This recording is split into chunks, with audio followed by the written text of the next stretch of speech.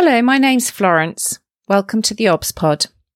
I'm an NHS obstetrician, hoping to share some thoughts and experiences about my working life.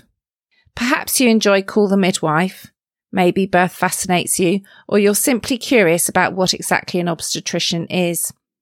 You might be pregnant and preparing for birth.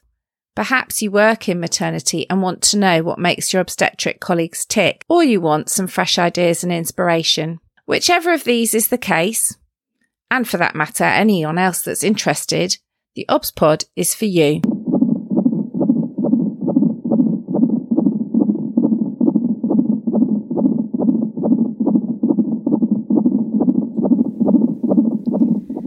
Episode 55. Birth Trauma. This week is Maternal Mental Health Week. And this year, the theme of Maternal Mental Health Week is Journey to Recovery. Therefore, I thought this week it would be good to talk about birth trauma. Let's start with what I mean by trauma. Trauma results from an event, series of events, or set of circumstances that is experienced by an individual that is physically or emotionally harmful or life-threatening, and that has lasting adverse effect on the individual's functioning and mental, physical, social, emotional, or spiritual well-being. To be clear, trauma does not mean PTSD or post-traumatic stress disorder. As many as 1 in 3 women will experience their birth as traumatic in some way and may exhibit post-traumatic stress symptoms.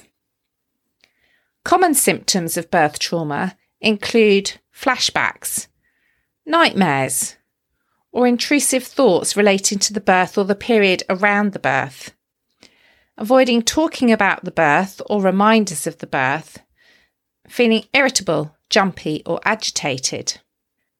For some, these symptoms will be immediately after the birth, but for others, they may be months later, or may manifest themselves when planning another baby or becoming pregnant again. Birth trauma doesn't just affect the mother. It can also affect birth partners, family members, friends, and healthcare professionals. Of those women that experience these symptoms, post-traumatic stress symptoms, only a small number will experience post-traumatic stress disorder. Around 1 in 25 women will experience this, PTSD, following childbirth. Birth trauma is important not only because of the impact it has on the woman and her start to motherhood, but also for the impact it will have on the bond with her baby and the development of that baby. I know this only too well from my experience with my first birth. I certainly did not have PTSD, but I definitely had some of those post-traumatic stress symptoms. I felt very disinterested in my baby. I couldn't recount the birth without crying. I felt a deep sense of loss and a sense of there being something that had happened to my body, not to me. And I would say it took about 6 months for those feelings to pass.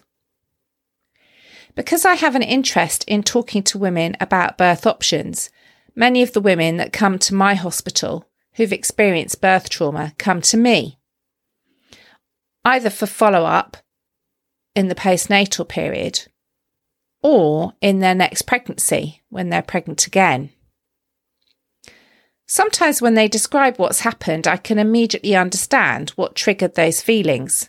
Perhaps they had an emergency caesarean or a difficult assisted birth or a large blood loss. But equally, sometimes on paper, reviewing the notes, it looks like a very standard, straightforward birth. And yet that woman will perceive it as having been traumatic. And I think as professionals, we sometimes find that a bit difficult. We're at a bit of a loss. What was it about that birth that for that woman, we've left her feeling traumatised?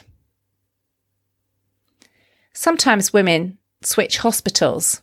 That's quite easy in London. After all, there's a lot of choice. But it's not necessarily possible in some more rural areas or towns that have only one hospital. Then it's much easier when we hear what happened to think, well, that wouldn't happen here, would it? It's fixed possibly by simply changing the place of birth. But if a woman comes back to us, then we have to take a really good hard look at ourselves and think, why did this happen here?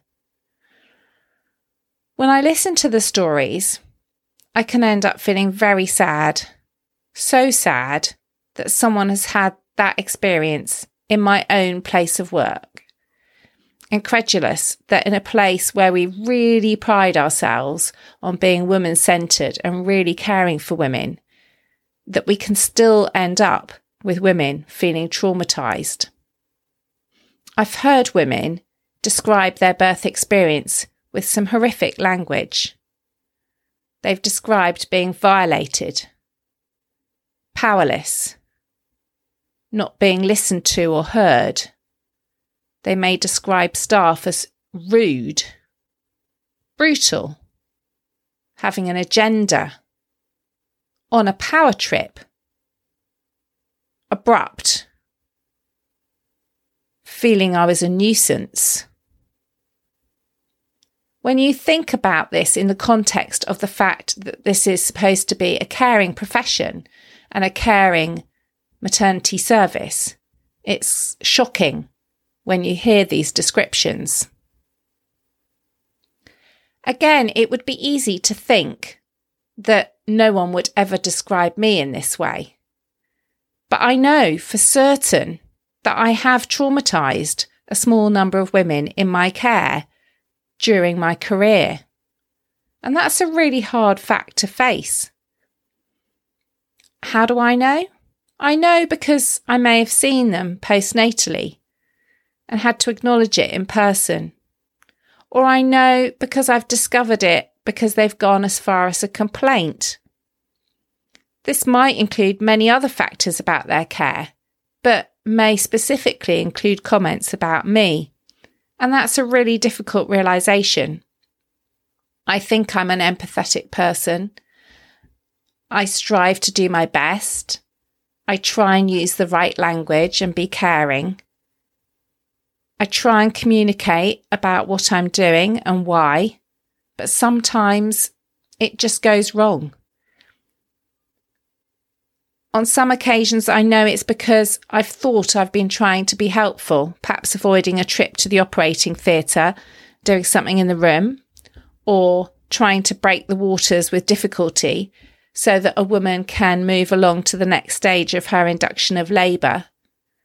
And then on reflection afterwards, you realise actually the impact that had on that woman wasn't positive, wasn't what you intended. And inadvertently, you've caused her trauma. So when a woman walks into my clinic and says she can remember me from a previous birth, there's always a brief moment, heart in mouth, where I think, is that a memory in a good or bad way? Until she expands a little further. So what can we do about it? Well, the good news is trauma can be preventable. And there is a thing called a trauma-informed approach, which may reduce the incidence of birth trauma. And I'm going to expand on that a little bit more here. One of the key things is that trauma is in the eye of the beholder. Trauma is not an event, but how we experience something. If this is how we made a woman feel, however unintentionally, we've caused trauma. And sometimes preventing that trauma may be as simple as giving a really clear explanation as to what we're doing and why we're doing it. An example might be being strapped to the operating table. If we're doing a caesarean and using a spinal anaesthetic, the woman loses the power of her legs. Therefore, for safety reasons, there's a strap that goes round her legs to hold her on the operating table and prevent her leg from slipping off the table. If it did slip off the table, it might pull her off the table and she might fall, or it might cause damage to her hip or pelvis, jerking it at a time when her hormones have softened all those ligaments and joints. But to a woman, this may feel as if she's being restrained, tied down, in a threatening way, if we do not explain what we're doing and why we're doing it as we go along. Equally, I've had women who I feel have every reason to feel traumatised. They've experienced a very difficult birth, perhaps resulting in a very unwell baby and an unexpected admission of that baby to the neonatal unit. Yet when I've gone to talk to them postnatally, they've said to me, "I know my family tell me I should be angry with the hospital. But although I was upset at the time, you've all been incredibly kind. I feel I've been well cared for. I've had a thorough explanation at every stage. I know that everyone has been doing their best for me and my baby. So I understand that these things happen, and I can make peace with that and move on." One of the things I've done recently is undertake the Make Birth Better Champions training. This is a campaign to try and reduce birth trauma. I also attended their Birth Trauma Summit in March of this year. There were a series of amazing speakers. One of the benefits of it being a virtual conference is the possibility of speakers from all over the world. I learnt a lot and thought a lot as a result. For me, one of the most outstanding presentations was by Deb Dana from the Polyvagal Institute in America, and her presentation really resonated with me. I've attached a link to a short video explaining this theory, polyvagal theory, but in summary, it talks about the idea of us constantly scanning the environment for cues of safety or cues of danger, and what results in our behaviour when our brains get it wrong and see cues of danger where perhaps there are none. I think for maternity staff and families in maternity care, this is a very important observation. If we're constantly talking using the language of risk, classifying people as high risk in inverted commas, and counting risk factors, age, growth problems for the baby, placental insufficiency, the baby being distressed, we may be constantly reinforcing cues of danger and tipping women and staff into stress reactions unwittingly. We also need to be aware that many women that we're caring for may have experienced some sort of previous trauma in their lives. I've certainly looked after women who have had the trauma of a severe illness or a car accident in their past, and that has certainly framed how they feel about giving birth and how they feel about their own health and that of their baby, having had some sort of life-threatening event. I've also looked after women with a past history of abuse, either sexual or physical, for whom there may be very specific things that trigger memories and distress from that time. Similarly, women with needle phobias. It's often important to unpick what is the underlying reason for that phobia, because there's often something going back to a specific experience in childhood or witnessing someone else having a needle that has coloured how they react to needles themselves now.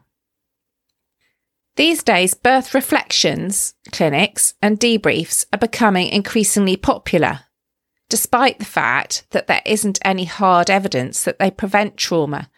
And indeed, there is a possibility of doing harm. However, telling the birth story and understanding what's happened does seem to help women. They seem to appreciate it. Part of that integration of the birth story into their lives that I discussed in last week's episode.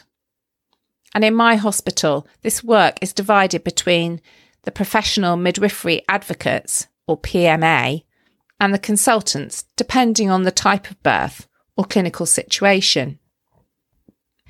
We need to be really aware of the positive ways we can care for families during their pregnancy, birth, and start of motherhood to prevent trauma. A key thing is the choice of language you use and how you communicate. Thinking about dignity, privacy, treating a woman humanely, the way you would like to be treated, or the way you'd like your sister or daughter to be treated. Provide good, clear information about different choices and options, and give her time to make decisions about any care that she may require. For many pregnant women, I see the most important thing I can try and do is help them unpick what is important to them in their next birth. For some women, this will be the certainty of a planned caesarean section. For others, it might be home birth, away from a medicalised environment altogether. For others, it will be an epidural. There isn't any one size fits all. The best thing is when you see that woman on the other side of that birth and she's had a healing, restorative experience in place of her previous trauma. That's the best feeling to have helped facilitate that. Now for today's zesty bit. There's lots we can do. There's lots of free training and information for both maternity staff and women and families. I've put a lot of links in today's programme notes, but I'd particularly like you to explore makebirthbetter.org, as it has some great handouts for both staff and women and families, and lots of information on how we might prevent birth trauma. I'd also love you to explore unfoldyourwings.co.uk. During my time working on maternity experience, I've come across some amazing women championing understanding of all sorts of aspects of lived experience in maternity care. And one example that I haven't mentioned on my podcast before is Emma Sasserow. Following her own trauma and PTSD and long journey to diagnosis and recovery, she's worked tirelessly at personal and emotional cost to speak at events and raise awareness amongst others and improve support for women. She set up Unfold Your Wings, and I urge you to explore her site to understand the impact birth trauma can have and see what's available for women. I'd also love you to take a quick look at the Polyvagal Institute video that I mentioned. If you're a woman who's experienced birth trauma, or a partner who's experienced birth trauma, or you know someone who's experienced birth trauma, don't be afraid to ask for help, either for you or the person affected. There are a number of really successful psychological therapies that can be helpful, and there are lots of resources online. Some women also find sharing their story can be quite cathartic too, and part of that recovery. So to round off today, I hope touching on birth trauma has helped you perhaps think about that journey to recovery as we celebrate Maternal Mental Health Week 2021. I'm going to finish with a lived experience card from the Who Shoes board game. Deja Vu. I'd had such a traumatic experience with my first birth that I opted to go to a different hospital when I became pregnant again. But then, when I ran into problems, I was told that if my baby needed special care, she would have to be transferred to the original hospital. Nobody seemed to understand why this was such a big deal for me. I do hope you've enjoyed listening to this episode of the OBS Pod. Feel free to contact me on Twitter at FWMaternity or at the OBS Pod to ask me questions, give me topics for future episodes, or let me know what you think. It's absolutely fantastic when you get in touch. I really enjoy reading your comments. As usual, I've tried to include in the programme notes some extra reading about this particular topic, both for professionals working in maternity care and for pregnant women using services. I'd like to reassure you that although I'm talking about my experiences working in maternity care, I take confidentiality very seriously and do not give any personal information about any of my patients.